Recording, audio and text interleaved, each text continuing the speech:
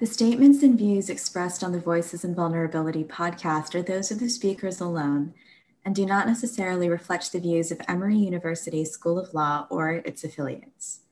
Welcome to Voices and Vulnerability, where we interview the scholars shaping vulnerability theory in the legal world and beyond. We're here to learn about the transformational potential of vulnerability theory and how it is already shaping public policy and discourse around the world. I am your host, Mangala Kanason. Today, I'm grateful to have Dr. Roxana Dehghani as my guest. Thank you so much for being here. Thank you for the invite. Dr. Roxana Dehghani is Senior Lecturer in Law at the School of Law and Politics at Cardiff University. Roxana recently co-chaired the launch of the British Society of Criminology Vulnerability Network at the University of South Wales. We start off everyone with this question.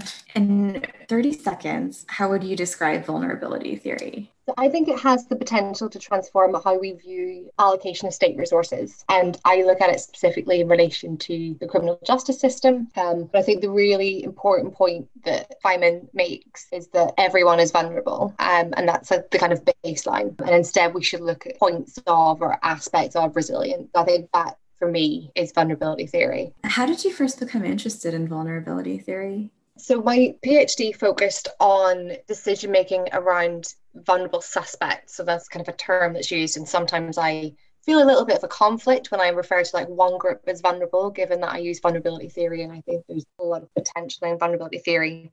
But I was looking at vulnerable suspects in police detention, and in particular, the safeguards that are provided to those suspects.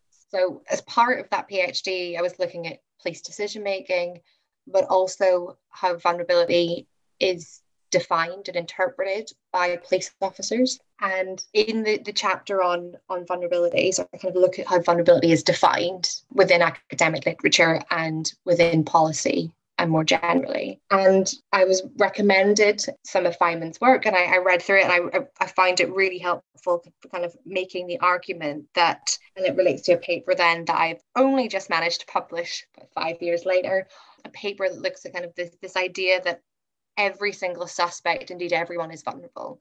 And instead of like separating someone out as a particular category, there's this kind of cause to recognize the ways in which, for example, police detention can remove, reduce, or deplete resilience. That argument is sort of contained within my thesis and within my book, but it was developed more so in a recent article in Social and Legal Studies. Yeah, it was kind of first or second year of the PhD, looking at how vulnerability is defined, and obviously Martha Feynman's work is one of the kind of very important studies and writings in relation to vulnerability and how vulnerability is defined. And then I just kind of loved it from then on in, when I finally got my head around it. And it's not that difficult to understand, but I think for a lot of people, kind of moving away from this idea of a vulnerable person or a vulnerable group can be quite difficult if that's the discourse that you're used to. Can you tell me a little bit about the difference between how vulnerability is defined in policy versus academia? So I think the term vulnerability is used quite heavily within policy and then in practice, and I'm kind of talking about the criminal justice system. I also look at things kind of social justice more generally. So usually, resources are allocated or decisions are made in relation to vulnerable people or vulnerable groups, and that's how those decisions are made, because they are seen as particularly vulnerable.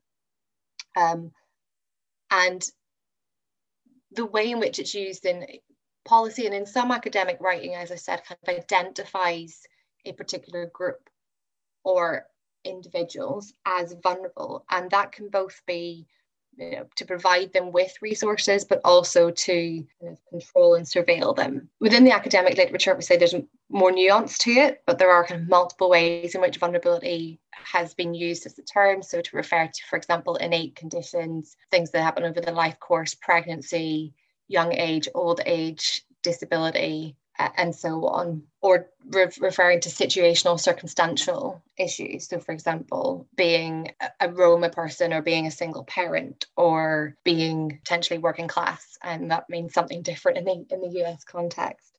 So even within the academic literature, there is obviously a difference in terms of how vulnerability is used. And I think some of the, or at least some of the problems that I see within policy and practice in terms of, who do we define as vulnerable and what support do they receive? And actually, I find that Feynman's theory is very helpful for saying, well, actually, we're all vulnerable. And instead, we need to kind of, it's not this kind of homogenous group of people with similar characteristics that are vulnerable, but instead we need to accept that we're all vulnerable. Indeed, over the life course, that our resilience may shift, and depending on the circumstance, our resilience may change. And to instead examine what, how the state can provide resilience to individuals. I think obviously that is more nuanced than perhaps policymakers would like. It's kind of nice to be able to identify what this is one group and we need this targeted provision for this one group. So I think it is possible to reimagine a world where policy decisions are based on human vulnerability. And I think the COVID pandemic kind of brings that to the fore and kind of highlights to all of us that actually we are all vulnerable, even if we might think that we aren't. But again, I think that there is a difficulty. I mean, at least when I've interacted with policymakers, even sometimes more generally with academic research, they just want to know kind of facts, figures, numbers. And don't want any nuance and don't want any of the academic arguments. I think that, again, is one challenge. Tell me a little bit about the Society of Criminology Vulnerability Research Network and what you hope to accomplish with it and what its goals are. So myself, Harriet Pierpoint, and she's an associate professor at University of South Wales, and Chris Bath, who is the chief executive of the National Appropriate Adult Network. And I'll explain, the National Appropriate Adult Network is kind of an umbrella organisation, a membership organisation for appropriate adults, and appropriate adults provide support to these, so-called vulnerable suspects. The network sort of emerged out of our discussions, in particular, that there is a gap in vulnerability more generally. I mean, there are lots of people kind of examining vulnerability and different aspects thereof. But there's also this gap between academia, policy and practice. And we thought that one way to sort of bridge that gap would be to set up this network. At the moment, I mean, I think as with a lot of these networks, the membership is predominantly academic. And so we have some practitioners and policymakers, but the idea was really to bridge that gap and to get academia, policy and practice in conversation with one another. We recognise, obviously, with using the term vulnerability, that is, and I think these similar issues have come up in conversations that we've had in relation to the Vulnerability and Human Condition Initiative. Vulnerability is kind of a contested and loaded term, and we acknowledge that, but it's a term that's used both within, it's kind of used and widely accepted within academia, policy and practice. The network is sort of centred around vulnerability more broadly. I mean, that is a very broad theme. At the moment, we have a number of kind of themes within that. So one looks at the vulnerable accused. And again, we take quite a broad view of vulnerability. It's not just the kind of innate vulnerabilities or situational vulnerabilities necessarily. There's vulnerable victims. Again, I mean, I can't speak for that particular theme because I'm not involved directly in it. Placing vulnerability is another theme. And so, I mean, at the moment, we're still at the very early stages of the network. We had to postpone the launch due to COVID and so on and so forth. So we are, I think, now it's starting to really build the network, and hopefully in the next few years manage to connect people. For example, academics can engage with policy and practice, perhaps with the, with the aim of applying for grants, co-writing papers and so on. You talked a little bit about these three different themes, the vulnerable accused, vulnerable victims, and placing vulnerability. What types of conversations do you hope to foster around these three themes? Are they the only three themes, or are there other themes? Yeah, there are the three that come off the top of my head. So apologies to the other theme leads. They're very important work that that it hasn't stuck in my mind. The theme that I'm most heavily involved in is the vulnerable accused. And a part of that, and this kind of didn't quite come out of the theme itself. It happened before the theme was established at the start of the pandemic as a result of conferences, workshops, seminars and so on being cancelled and postponed.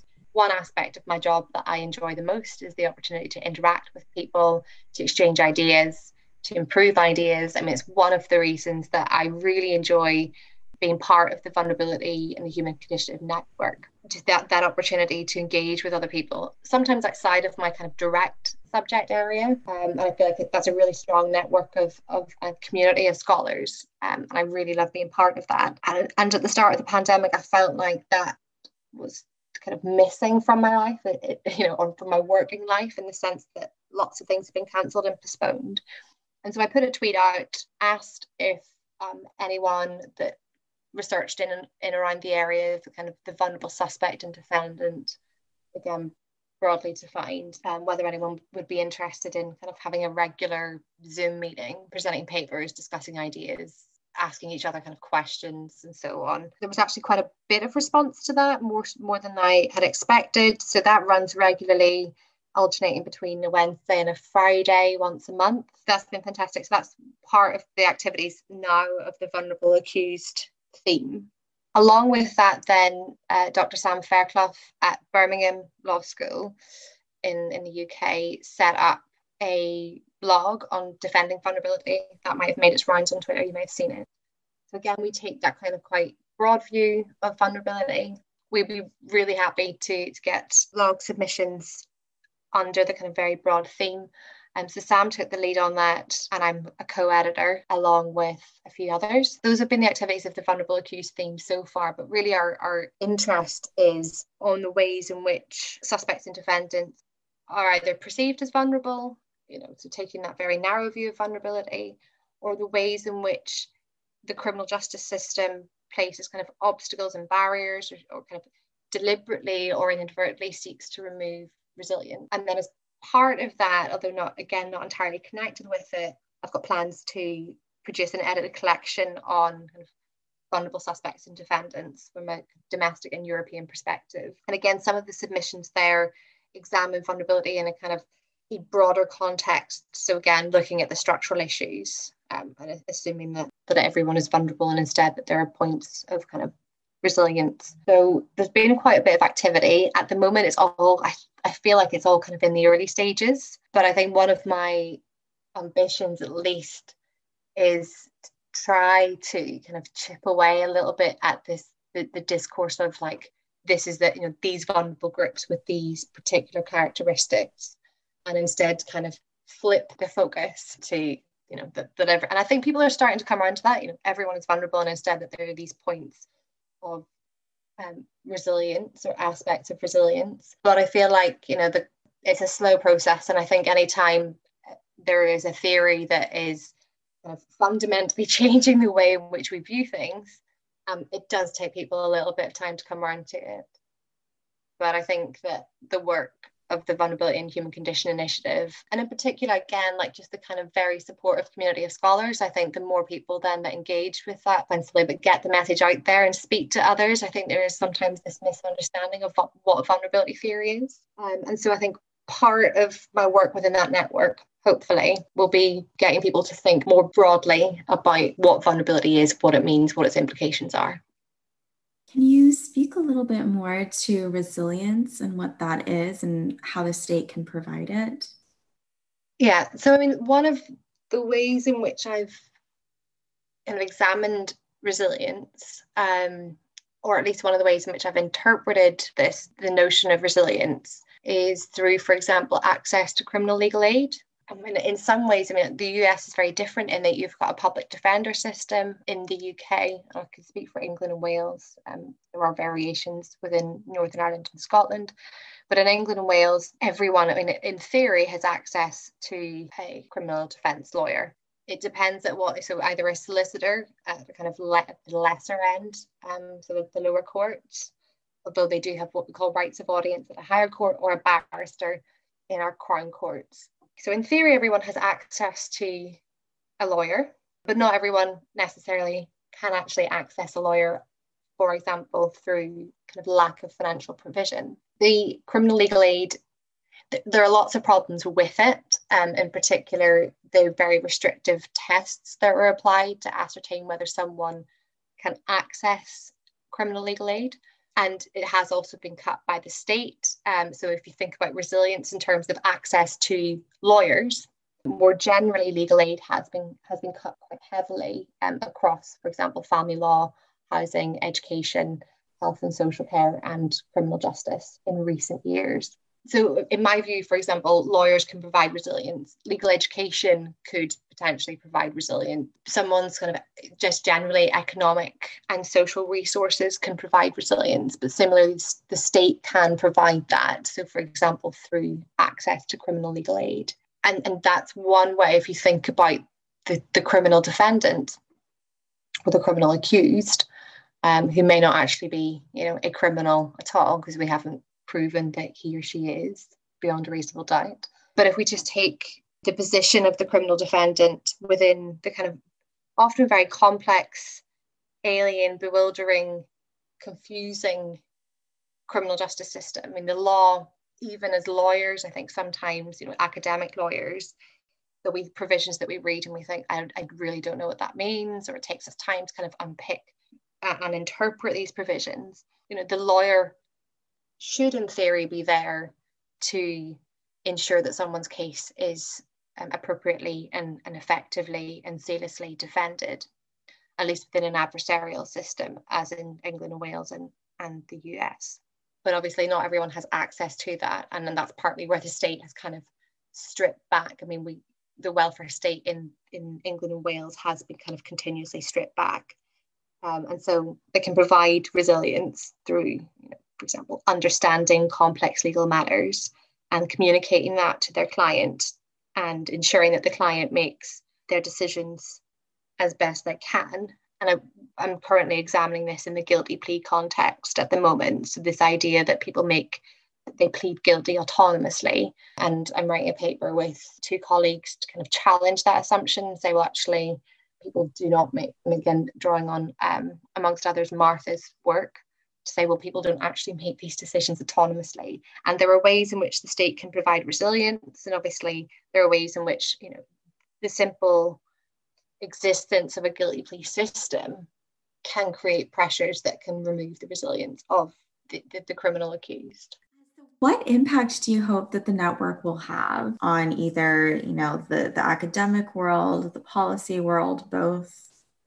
In terms of what I want the network to achieve, I guess it's really early days at the moment, but I think the initial idea is just to connect academics, practitioners, policymakers, potentially within, shared interests and shared themes. So one of the things that people can subscribe to the mailing list and can get information about events, and that's one way I think in which we will encourage collaboration. But there's also the possibility of kind of becoming a full member. Again, there's no cost involved, and listing your areas of interest. And I think through those areas of interest and through our website, the hope at least is that you can look on the website and see who else has got some shared interests, and then perhaps approach them, whether to co-author a paper or to get involved in a grant. I'm not quite sure how funding works within the US, but the way in which funding is allocated in the UK, I mean, as with most other places, it is highly competitive.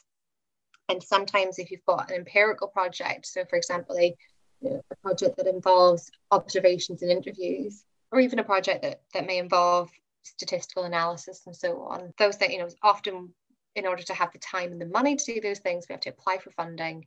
And to apply for funding, we need support from, for example, policymakers or practitioners to say, yes, we will take these findings forward, or we will provide this person with access to this particular, whether it's to place detention or a prison. And I think one of the ideas behind the network is to enable those discussions, to enable those discussions to happen, to enable people to get access to certain policymakers and practitioners who are kind of open to supporting these projects.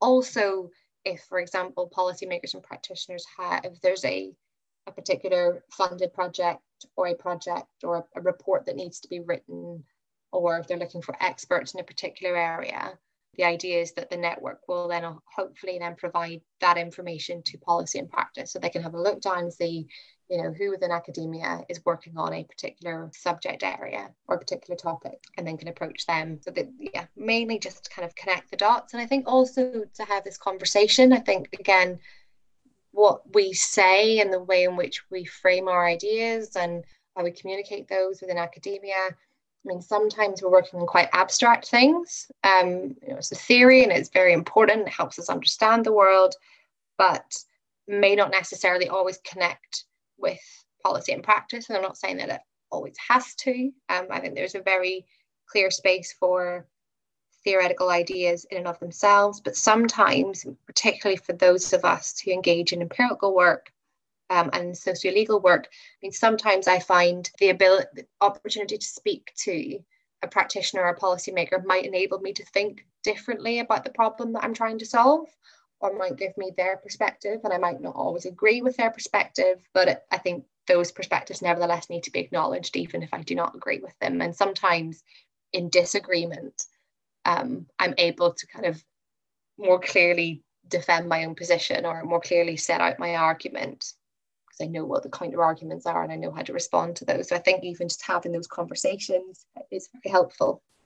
Well, this sounds like a really exciting way to foster collaboration. Can you tell me a little bit more about the benefits of membership? There are a few things, obviously, getting access to the mailing list and the event. So one benefit is the opportunity to apply for funding to organise events. I mean, at the moment, those are obviously going to be solely online, but our hope is that if we find that it's safe for people to be in a room together again, that we would kind of allow bids for funding applications to organise events, so members can bid to receive funding for events. The collaboration is one benefit of the network, and the ability to have those conversations between academia, policy and practice. We also have a article prize that has very generously been, so £100 of book vouchers from the International Review of Victimology. So there's an article prize for an article broadly defined dealing with vulnerability. So it can be vulnerability theory, it can be vulnerability in the psychological context, it could be vulnerable victims, defendant, witnesses, young people. So vulnerability broadly defined. And members, again, we're still trying to figure out exactly what the criteria should be for this prize, but certainly members could apply to or could be nominated for the article prize. At the moment, our main focus is on events, on connecting individuals and groups of individuals, giving people a space to, as I say, discuss ideas. The longer term, and I mentioned this before, but I think the longer term goal is kind of collaborative bids, so bids for collaborative funding. Connecting people is so important, especially right now when we are all remote. You can't just pop over to a colleague's office and chat about something. So I'm sure that it's even more appreciated by members and by folks who are involved with this. Is there anything else that you'd like listeners to know about the network? I think, as I said, it's still quite early days in terms of where we're going with it. And I also feel like the pandemic has sort of required us or forced us to change our priorities somewhat. So we've had one event so far, which was supposed to be at the British Society of Criminology conference in July. That then, the conference got cancelled. The panel that were due to speak to that particular theme at the conference then recorded a YouTube video. The benefit of Zoom, I find, is that, for example, this conversation couldn't have happened short of me. Well, it could have happened, but Zoom kind of makes that easier. It doesn't necessarily require that we travel across the globe, essentially, to connect with one another. But I think there is a lot to be said for, the little moments like over lunch, having a conversation over lunch, over a cup of coffee, or going for a walk with someone. But I think the aim is really when things sort of settle down a bit, that we can meet up, discuss things, get to know one another, explore ideas, have conversations. And certainly, that's what I find so I've been to quite a few of the Vulnerability and Human Condition Initiative events. I think one or two in Leeds, one in Nottingham, one in Emory, in Atlanta. And just being able to have conversations with people that do not necessarily research in criminal justice, family law or commercial law or social care. I really value that, and I think that that space cannot necessarily be replicated, but we can try to come close to it, I guess. What would you like listeners to remember about our interview today? And I think that the listeners are, inevitably going to already be engaged with vulnerability theory. I would urge them, if they're not, to have a read of both Martha's work and the work of others. I mean, her work's been used quite extensively in a vast array of kind of legal fields, so mental capacity, bioethics, intersex embodiment, kinship, reproduction, criminal justice, lots and lots of different areas. I'm sure there are lots more that I have, family law in particular. I would urge, as I said, scholars to kind of engage with the theory. And it might take them, I feel like, it took me a little while to properly get my head around it. But once the penny drops, the penny really drops. Then you're like, wow, this is fantastic. The other takeaway is that in some ways we're becoming a bit more disconnected, but there are ways in which we can connect with one another.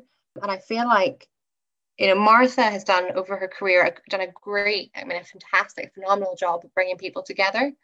And that was one of the things that really stuck with me.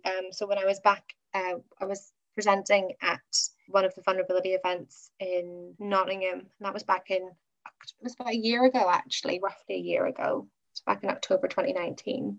And I remember saying to Martha how, I'd love to set up a network and I'd love to get people in conversation with one another.